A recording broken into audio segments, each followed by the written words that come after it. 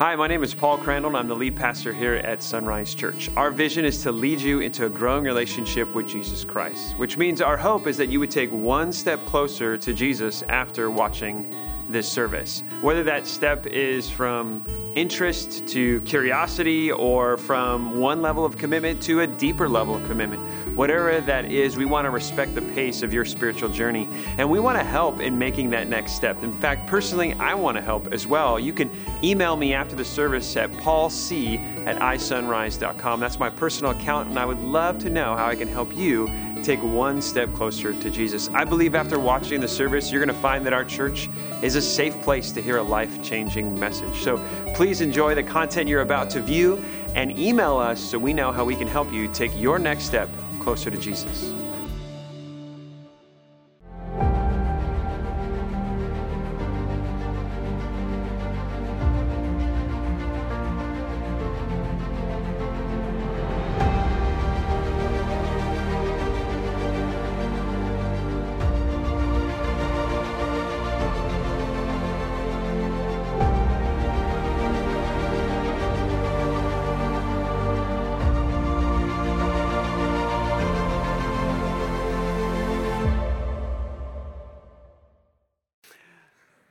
My question for you this morning is I want you to maybe just reflect and think a little bit if you've ever found yourself in a moment where you felt like life was just chaotic. It was just kind of a mess. You felt like things were just kind of spinning out of control. You felt like you were a victim of bad luck. And you kind of just were overwhelmed by the sense of, I guess you could say meaninglessness, or just all these things were coming at you and all these things were working against what you were trying to do. They came at you sporadically. They came at you in a way that you were unaware they were coming. They hurt you, all these different things. Have you ever had a moment in your life where you were just saying to yourself, man, this is just chaos. Like, this is just a mess. And there are times, even when we're out of that mess and we kind of look back or we look ahead or we're just thinking about where we are presently, and we think to ourselves, I wonder if there's any purpose to all of this, right? Is there a plan to all of this? Is history just like a collection of cries of a madman? You know, they're just sporadic, no meaning, vocalizations, just random, not strung together, right? Is that really what my life is? The cries of a madman? Now, the Bible has a totally different perspective. The Bible doesn't see chaos. The Bible sees a plan unfolding. The Bible gives us a perspective that, yes, there are things that seem out of control, but they're ultimately in His control. He has a plan. History and your life, it's not the sounds of a madman. Rather, it's the sounds of a divine symphony. God putting every major and minor chord together perfectly, moving the story of the song of God forward with each movement. The Bible gives a totally different perspective when it comes to the arrangement of the details of our life and the details of history. It doesn't give us chaos. It gives us God's control and God's plan. And because of that, we can be courageous. We could step in, we could take risks, we can know that there's a plan unfolding in our life, and nothing in my life will slip past the sovereignty of God, but He will intend it to unfold His plan. Totally different perspectives. As we close out the Old Testament, I want us to really capture that idea for ourselves. We're going to jump into the book of Esther, and in this book, it really is a book of very dramatic chaos, where you have a moment where the characters in the book are facing these life-threatening situations, and they're put in these moments. And at the very center of this book, there'll be this kind of catalytic and climactic moment where the main character of the story, Esther, will realize the plan of God that she can be a part of.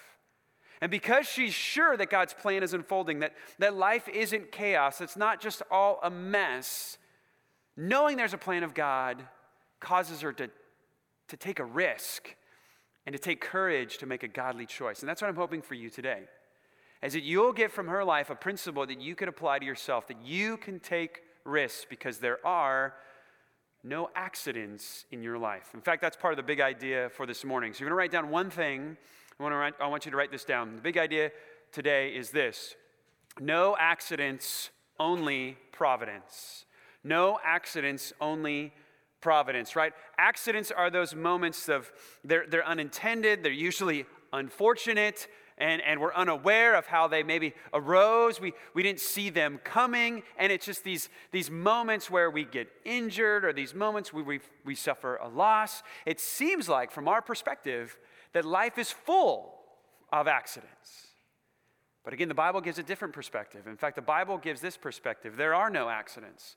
There's only providence. Providence is God's intervention in your life. That everything that happens in history is a part of God's plan. Now, that doesn't mean that God is pleased with everything that happens in your life, but it does mean that God has a plan for every part of your life. Every detail is in the plan of God, even if it doesn't please Him. And because there are no accidents and there's only providence, you can take courage. You can take risks. You can venture out and make godly decisions, because you know God's plan is unfolding. Now, let me show you this. Go to Esther chapter 4. Esther chapter 4. We're going to start with verse 1. But before we get there, I got to really summarize what's going on so far from Esther 1, 2, and 3. Here's what happens. We're in the setting of the Persian Empire. And the people of God, the people of Israel, at least some of the people of Israel, are still in the land of Persia. Some of the Israelites have gone back to Jerusalem to rebuild the temple. Under the Persian king Cyrus, they were allowed protection and resources to go back and rebuild their temple. The people of God lost their land to the Assyrians first in the north. They took the northern tribes of Israel. Then Babylon came in and took the southern tribes of Israel. Then the Medo-Persian Empire kind of took over for the Babylonians. And now some of the people of God are still under Persian rule. Some are in Jerusalem and others are under the Persian Empire. Well, the Persian king of Esther's time really wants to show the extravagance of his wealth. He has a vast empire and he wants to show it off. So he decides to throw a huge party. And this party lasts like half a year. I mean, this is a really, really, really big party. You thought like your kid's trying to have like a birthday month was something. Well, this king has a party for months, and he extends this whole party, and the whole point of this thing is really prideful. It's just an exercise in vanity. He just wants to show things off. Well, one of the things he wants to show off is his wife. He wants to show off Queen Vashti. He wants to show off, oh, look how beautiful. I've got the prettiest one in the kingdom. Very chauvinistic, right? He didn't go through our men's ministry groups. If he would have become a better man, right? But the king did not do that. Well, Vashti, she's kind of a feminist, and she's like, no, I'm not doing that. No. So she denies the king, and the king gets furious, and he says, fine, you want to stay in your room? Stay in your room. I'm going to replace you. Again, should have gone through, Stephen Mobley's group, right? The 9 attributes of a good, godly man. He should have gone through that class. Okay, so he says, you know what? I'm replacing you. So he starts this whole campaign to replace Queen Vashti. And he finds a replacement in a Jewish woman in his empire, and her name is Esther, and she's the central character of our story. So she then moves into the palace, and she is now queen. Well, Esther was raised by a Jewish man, a relative of hers. We're not certain their connection, but we know that he's a relative. Her parents die young, so he kind of raises her as his own daughter, and his name is Mordecai. And Mordecai is a very devout Jew, and he loves Esther, and he maintains a connection with her even when she moves to the palace. But Mordecai finds himself in a problematic situation. One day, Haman, this Persian political leader, is kind of parading himself out in front of all these other officials, and all the other officials are bowing down to Haman. And Mordecai refuses to bow. And it's not because Mordecai is like a rebel, or he's trying to be insubordinate or disrespectful. It's because in that culture, in Persian culture in that time, to bow was not just an idea of respect, it was the idea of reverence. There was almost an act of worship there. And Mordecai, being a devout Jew, he cannot worship anybody besides the one true God, Yahweh. So he refuses to bow. And Haman gets furious. You thought like the king being annoyed that Vashti wouldn't come out, and be shown off and all those other things. Like Haman is just enraged. And so he goes up to the king and he says, "King, we got a problem here." And he tells the whole story about how Mordecai won't bow. And he says, "We got a problem and it's bigger than one man. It's not only this guy, but it's all his people. It's all these Jews that are in your empire. Let's destroy them." And the king says, "Okay, let's do it." I mean, it's a drastic plan there, which probably leads us to believe there's probably some anti-Semitic movement going on in the Persian Empire, either in the leadership or amongst the people. Maybe there's some other annoyance that was going on, but Haman seizes this opportunity. The king decrees it, and so a decree goes out that the Jewish people are going to be destroyed, eliminated from the Persian Empire. And Mordecai is distraught. Let's look at how he receives this decree. Esther chapter 4, verse 1.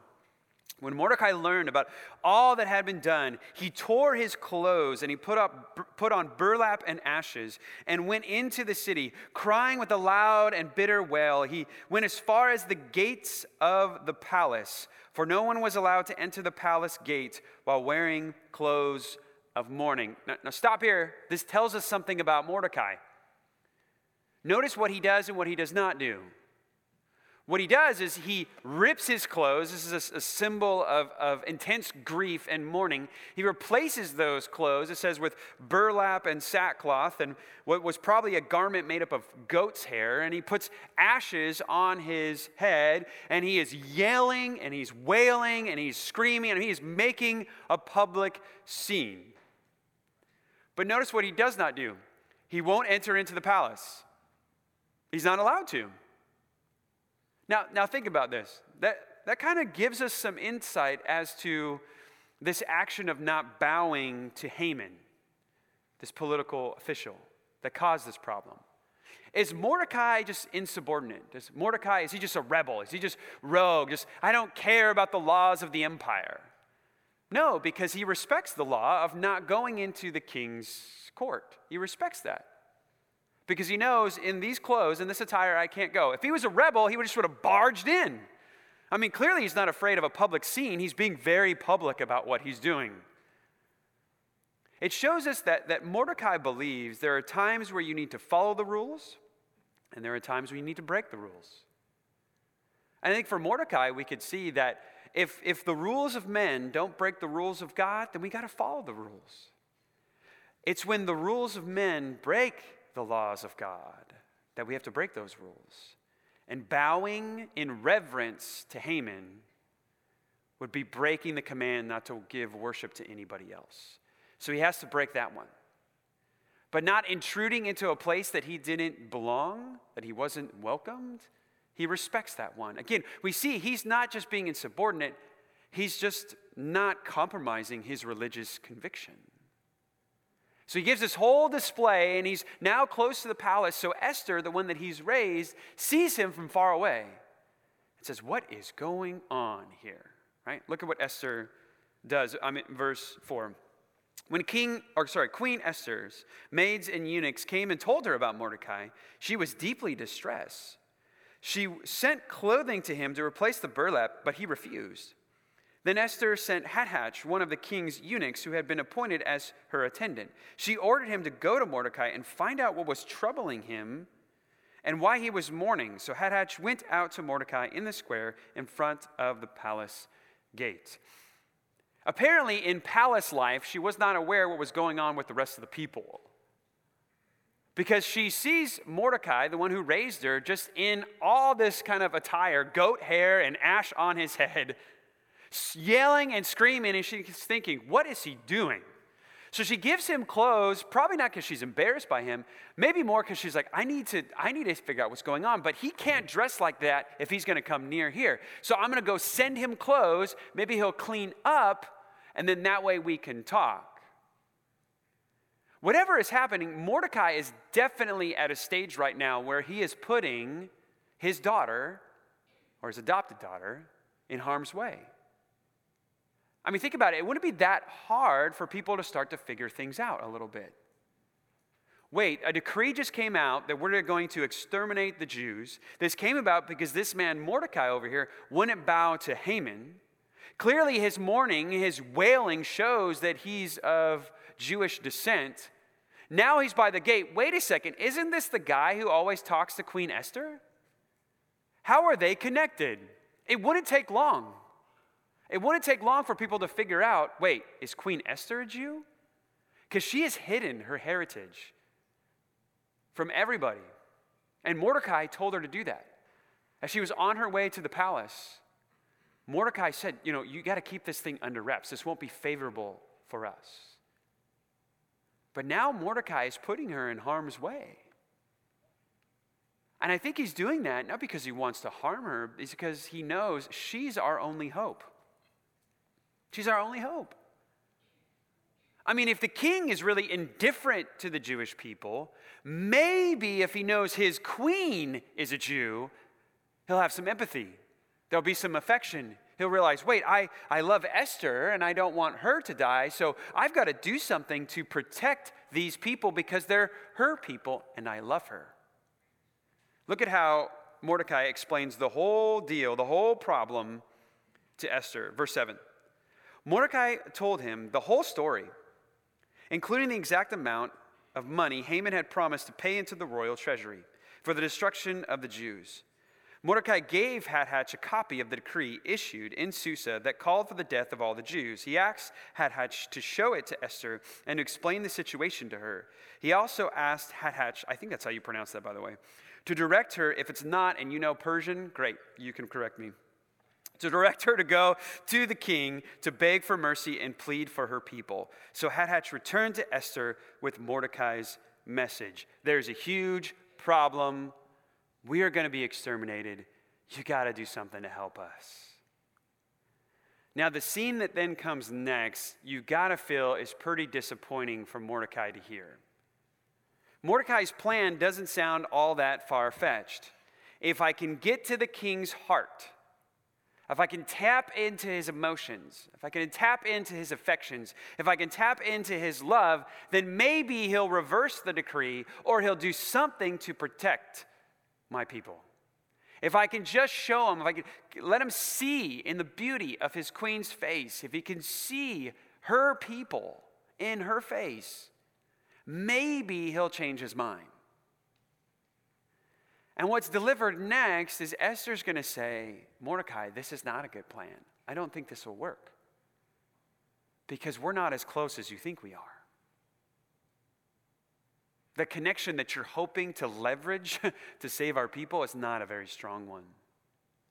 This is where they get into that desperate situation. This is where everything seems like chaos. It seems like a mess. What a turn of bad luck.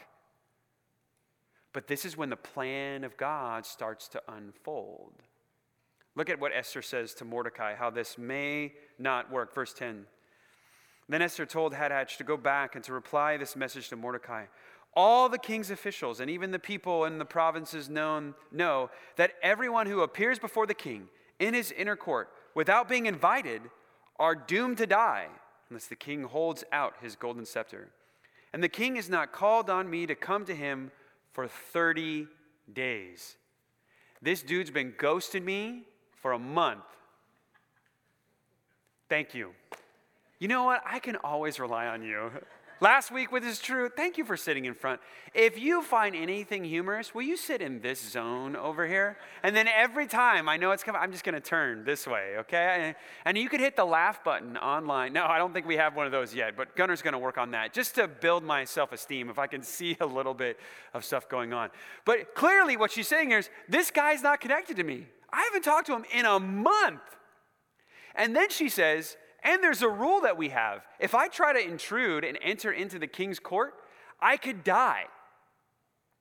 Now, you may be thinking to yourself, well, wait a second. If that's the policy, how does this guy ever get a meeting with his people? How does this king ever get a meeting with the governors and the rulers? I mean, he has a vast empire. Isn't there middle management in this thing? How do those people get to him? Well, what we know of how things worked in the Persian Empire in the ancient world is that there was a way to get into the inner court of the king. You had to make a request. But Esther doesn't mention that. And the reason I think she doesn't mention that is because that's not very helpful either. Just imagine if you're Esther. Okay, I haven't seen him in 30 days, but I need to get a request in, and I can't DM him. You didn't even laugh at that one. Okay. Anyways, right? I can't direct message him. I can't email him. I can't get in. I have to write out my request. I got to give it to some intermediary. Okay. So when it says, why do you want to meet with the king? Okay, what do I put in that box? Well, I'm a Jew. My people are about to die. A decree has been given for all my people to be eliminated. I'd like to request that that not happen. Then she's got to hand that off? Here, I hope it gets to the king. Middle management is going to take that and be, what? The queen is Jewish? We already have a plan to kill them, kill her. Do you see that she's in this kind of catch-22? What do I do? I can't make a formal request, man. The only option would be really to intrude in the inner court. It's to jump in. But if I do that, I could die. And she knows why she's queen. Why is she queen? Because the last one got dismissed because she broke the rules. What's going to happen to Esther? What could she expect for herself if she broke the rules? So she tells Mordecai, I don't think your plan is going to work. I mean, I would have to basically intrude into the inner court, and maybe, just maybe, he'd extend mercy to me. Think if you're Mordecai at this point. Wouldn't there be like this sinking feeling of like, oh my gosh, I thought you guys were close. I've been following you on Instagram and like all these beautiful photos of hearts, and you got a hand, he's got a hand, it's so pretty, right? Like I thought you guys were good. You're not put together. Uh-oh, what are we gonna do? And this is where our big idea comes in. No accidents, only providence. Mordecai's advice to Esther is going to give her courage. Courage to take a risk that will save her people later. So I'm spoiling the end of the story, but I want this moment to be captured for us. Mordecai is going to put forward, there is no accident here. God's plan is unfolding. Go be a part of it, right? Look at what Mordecai says to Esther, verse 13. Mordecai sent this reply to Esther, don't think for a moment that because you're in the palace, you will escape when all the other Jews are killed. Well, he starts out kind of hard, right? What a loving fatherly advice here. He tells her, hey, you're not going to escape. They're coming for all of us, including you. They'll figure it out. So you are in danger. Don't think you'll get away. Now he softens up a little bit, and he encourages her to take a risk for the sake of her people. Verse 14. If you keep quiet at a time like this, deliverance and relief for the Jews will arise from some other place, but you and your relatives will die. Who knows if perhaps you were made queen for just such a time as this. Notice first, a very strong belief that Mordecai has. Verse 14, if you keep quiet at this time, deliverance and relief for the Jews will arise from some other place. What is he saying here? He's saying God's plan is going to happen. God's plan is going to happen. It's going to work out. It's going to unfold. You could think of Mordecai, very clearly a very devout Jew. He won't bow in a pressure situation, in a politically pressured situation where he's risking pain. He won't bow to Haman. He's like Shadrach, Meshach, and Abednego. They didn't bow to the image set up by the king of Babylon, and Mordecai is not going to bow. He's a devout Jew, which means he knows the promises of God. He knows the storyline of God. He knows that Abraham was given a promise that his people, his lineage would be a blessing to the nations. That got more and more clear with Moses and with David that there would be a hero that would come, a prophet and a king, a Messiah who would come, and he would reign and he would bless the world. He knows the prophets as he's read them, as they've been delivered, as he's heard as the people were leaving in exile, and even as they were in exile, he heard the prophets. Most of the prophets are done at this time in their ministry. So he has basically almost all of the Old Testament. He has probably at least got some of the prophetic message that a king is coming and that God will bring about a world dominion one day where Messiah will reign as king. So he knows that the people of God can't be extinguished. They can't be fully eliminated because they make it all the way to the end. And Messiah comes through them. And the promise to Abraham is going to get all the way to the nations. So he knows somehow God's plan won't be stopped. So, Esther, if you jump in or not, God's not at a loss. God's plan will unfold. But notice what he also believes. Not only is God's plan going to happen, not only can God's plan not be frustrated, but you could be a part of that plan. This is where he sees providence. He says, maybe you were brought, right, to be a queen, made queen for such a time as this. You know, the plan of God doesn't make Mordecai lazy. It gives him courage. You can be a part of this. You see how he's holding these kind of two ideas in tension? God has a plan. His plan will unfold. It cannot be frustrated. And you can be a part of it. This is where we learn that God is not desperate for your assistance, but he wants to invite your involvement. You're not needed, but you're wanted. Let me give you an example. In our family, we love to cook, and my wife is a phenomenal cook. Phenomenal cook. And Dexter, our number 3, my second son and third child, Dexter, he loves to cook. Loves to cook with mommy, loves to cook with daddy, right? He's a great kid. He has got his own little apron and chef's hat. It's super cute, right? He loves to get involved. Well, on Saturdays, that's when daddy makes breakfast. Daddy makes pancakes. We do all this kind of stuff, or waffles, something like that. Daddy makes some stuff. Well, Dexter likes to join in. Now, do I need Dexter? No. In fact, it's a lot easier when he doesn't help. We get less egg shells in the batter, right? I don't need that 4-year-old to be my sous chef, right? I don't need him for that. But do I want him? Yeah, I do. Even when I crunch that eggshell in the waffle. Oh, Dexter, right? But I love it. I want him involved. This is kind of the idea that's happening here. That God is not at a loss if you don't join him. But you're at a loss if you don't join him. And that's what Mordecai is saying to Esther. Esther, God has a plan. And that plan isn't dependent upon you. But you can be a part of that plan. God will deliver. He will deliver. Somehow the promise of Messiah will come. Somehow the blessing of the nations will come. Everything he's told us will happen, will transpire. This line will continue to go through, and a blessing to the nations will happen. We'll make it to the end. But I'm seeing in this season right now that you could play a pivotal part of that plan unfolding. Esther, jump. Go. Take courage. Now, Esther's reply shows us she has confidence.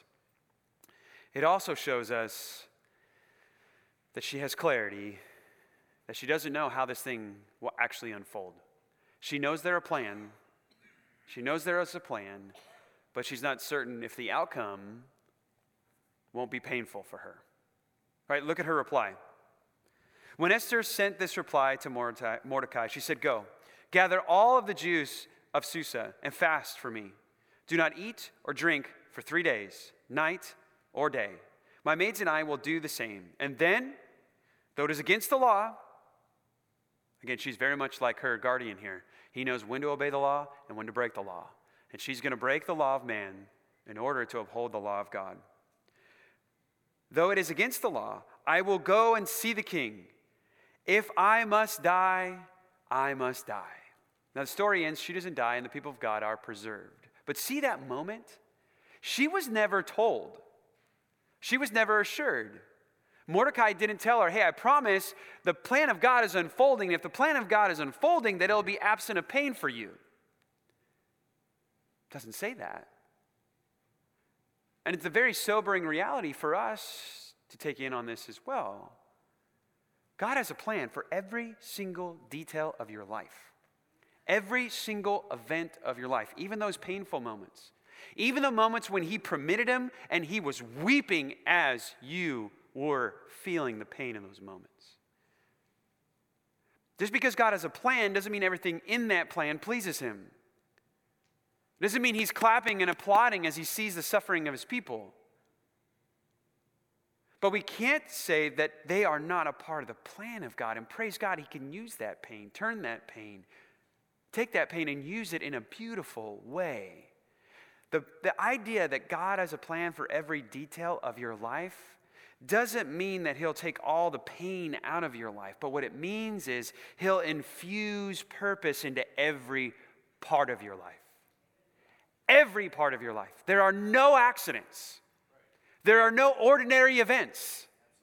There are no unintended, uncomfortable, unfortunate. You are not a victim of bad luck. There is providence painted over every piece of your life. And that can give you courage. That can give you confidence. All right, I know there's a plan, but soberly I know that plan may be pain.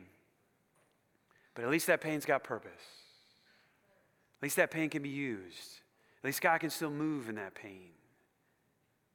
Notice, Jesus made a very similar promise to his disciples. This is Mark chapter 13, verse 11. Look at the balance here. It's very much in balance, I think, with what Mordecai said and how Esther responded. There's a plan. God has providence. God's going to intervene in this very scary moment for these disciples. But notice what Jesus is not going to promise them. He promises them providence, but he does not promise that they will be free from pain. Look what Jesus said to his earliest followers. Mark chapter 13. But when you are arrested and you stand trial, this is a terrible moment. Here's chaos. Things are out of control. Everything's a mess, right? Don't worry in advance about what to say.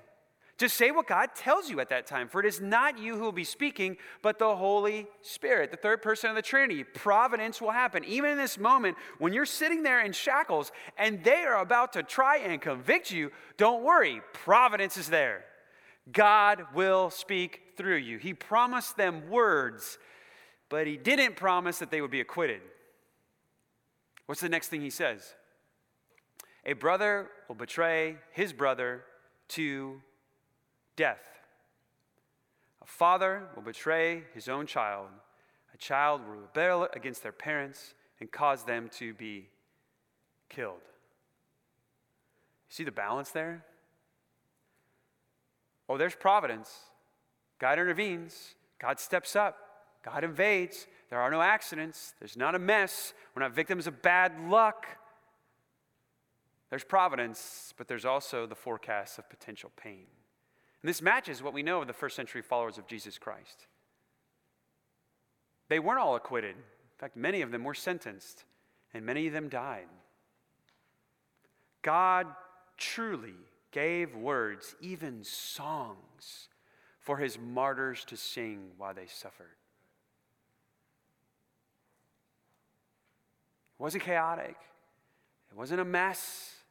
God's providence was right there. Just imagine how different your life would be if you saw every day as marked by providence and not accident, by intentionality, painted with purpose, that you never met an ordinary person or you never encountered just a freak event, but that God was literally orchestrating every piece of your life, that no event in your life slipped past his sovereignty. But everything was written like a poem rhythmically getting to the end. Imagine how your outlook on everyday life would change. Right? Imagine how you would view the tantrum of your 2-year-old differently. I had moms groaning first service like, no, pastor, don't go there. Man, I'll tell you what, last 2 weeks I'm there. My 2-year-old's cute, but he's a jerk. He is. See, my wife's like, amen, preach. Come on, keep going, pastor. Right? I tell you what, he's punching the 4-year-old. He's saying no to mommy. He runs away from daddy, and I'm faster than him. Like, off the line, I'll dust that kid. Right? But he gets under chairs and couches like, I ain't about that life. I'm like army crawling under a chair. I'll just wait till you hit your head because you're a goob, and then I'll pull you out when you're crying. Oh, now you want daddy. I get it. Now you want daddy. All right, let's get a butterfly bandage. Let's get that scar going. Right? But I tell you what, imagine how you would see, even in that raw detail of the tantrum of your 2-year-old, but that's not an accident. That's not unintended. There's providence over that. There's a moment there that God wants you to capture. If you saw providence in every part of your life, you'd be so optimistic and so opportunistic. You would see every moment as somehow God wants me to do something. Right? When Mordecai says to Esther, for such a time as this, we got to say that when that 2-year-old is punching our 4-year-old. For such a time as this, God has put me here to put you down, right? No, I'm just kidding. Right? But seriously, we would take these moments and say, God wants something from this moment. This is not an accident. It's not an inconvenience to my godliness. It's a catalyst to my godliness and his godliness. Somehow the gospel gets brighter, better, more beautiful, and more vivid to all the other kids in the room, to me and to him. In this moment right now, God has planned this to make the gospel more clear, for this to be a picture of the love of God in Christ Jesus to a fallen world, that if they'll respond to him and come to him and follow him, he'll forgive them of their sins and transform their life. That tantrum right now is a moment of gospel clarity opportunity. Imagine how your entire life and every day will be so incredibly different. Imagine how your workplace conversations would be different. These aren't accidental. Imagine how somebody offending you, saying something to hurt your feelings, how you would view that different. Just imagine how everyday life moments would be so different. How would our city be different if hundreds of people from Sunrise saw every day of their life marked by providence and not accidents? What would that do? I want to challenge you with a very, very simple prayer. Monday morning, just pray this prayer. God, help me see what you have for me today. God, help me see what you have for me today. Today is not ordinary. Today is not an accident. Today is providence. Today is an opportunity for godliness. Today is an opportunity for gospel clarity.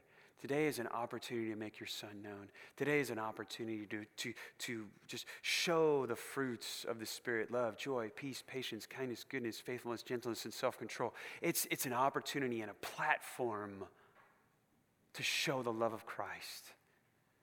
How would Monday be different? Tuesday, Wednesday?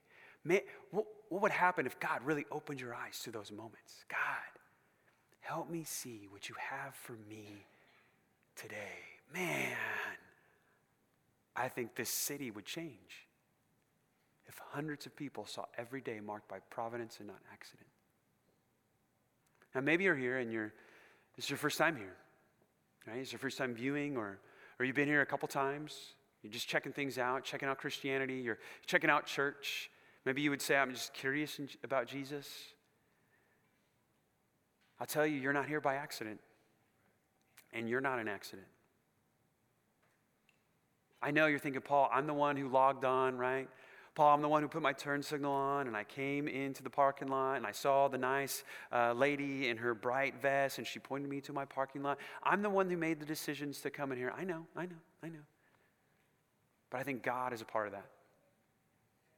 I think his plan is unfolding, and I don't think you're here by accident. I firmly believe that God wants you to hear this message. There are no accidents in your life, and you are not an accident. You have a divine creator who loves you so much that he orchestrated the crucifixion of his son, Jesus Christ, to be a sacrifice for your sin. His plan unfolded in a painful way for his son because he loved you. And Christ took on the burden of your sin. He died on the cross for you, suffered the agony for all of your shortcomings, weaknesses, and for all those moments that you thought were only hidden in your mind, but were truly hurtful and rebellious thoughts to God. He died for them all, man. All of them. And he joyfully took on that painful burden so you can have an opportunity to be in communion with him forever. Your Father, your heavenly Father, loves you. And you are not an accident. You are intentionally crafted and made, beautifully put together to reflect his image. And when he lost you, his heart broke. So he sent his son to die for you, to rise again to give you hope. And you are not here by accident. He wants you to come know him. He wants you to believe in his son and follow him. I'll tell you what, man, you taking that step, you will start to see how all the pain of your past had a plan and a purpose. It didn't please him to see you in pain, but he will use that to sharpen you into a wonderful tool to use for his glory. Friend, you're not an accident. And my hope and my prayer is that you would follow him today. You would follow him today into the rest of the plan that he would have for you. What does God have for you today? The opportunity for forgiveness and transformation. Don't let that slip. Don't let that opportunity slip. You're the one who'll be at a loss if you let it slip. Not him, you will. Take it today. Follow him today. Church family, let's pray. Father, we love you and we thank you for who you are to us in Jesus Christ. Oh, Father, I thank you that we look at our lives, and we see what appears so easily from our vantage point as just chaos and brokenness and mess. And it's hard to see the providence. It's hard to see you orchestrating these events of our lives to make us more and more like your son, to display for us the hope and the love that you have for us in Christ Jesus, and for us to do that to those around us. Oh, Father, capture our hearts by your story of providence, that we would not see any of our lives as accidents. Oh, Father, I just pray, Father, that we would step into that prayer. God, show me what you would have for me today. God, show me what you would have for me today. Monday was designed. Tuesday was designed. Wednesday, Thursday, Friday, Saturday of this week are designed for everybody in this room to step into an opportunity to spread the love of Jesus Christ. Oh, Father, what would you do with hundreds of people who prayed that prayer? I think you'd answer it. I think that prayer makes you smile. So I pray, Father, you push us, just like Mordecai pushed Esther, to see this. She took a risk. She took a risk, and that risk saved her people. Father, we want to take risks because we want to see people saved. And Father, for those in the room who are not yet following you, they're just curious about Jesus. They're just curious about Christianity. Oh, Father, I pray you'd be speaking to them right now. I pray you'd speak into maybe some of that insecurity that's just welled up in their life because their earthly father told them they're an accident. Or their earthly mother told them they're an accident. Or they felt like an accident. They felt like they were just an inconvenience to this relationship, which then dissolved into a divorce. And maybe all of their life, they've just wondered, does anybody truly want me? Did I just come to be? And now I'm just this mess that people are trying to mitigate and manage. Father, if they're in the room right now, I hope they just hear so clearly from your lips, you are not an accident. I made you. I formed you, and I knew you. And I want you back in fellowship with me. And I pray, Father, that you'd speak to their heart right now, that they'd come to follow you. They'd confess their sin. Say, I see it. I've broken my relationship with God. I want it mended. I want to come back home. Father, you'll bring them in. If that's you in this room, just pray to him. Just pray to him. In the silence of your heart, you just pray to him. Call him Father. I know it's hard. Call him Father. Say, Father, I love you. I see that Jesus is the only way to be forgiven. I want to follow today. Oh. God, I know if you're hearing that right now, you're pleased and you're smiling in heaven. Be with us, Father.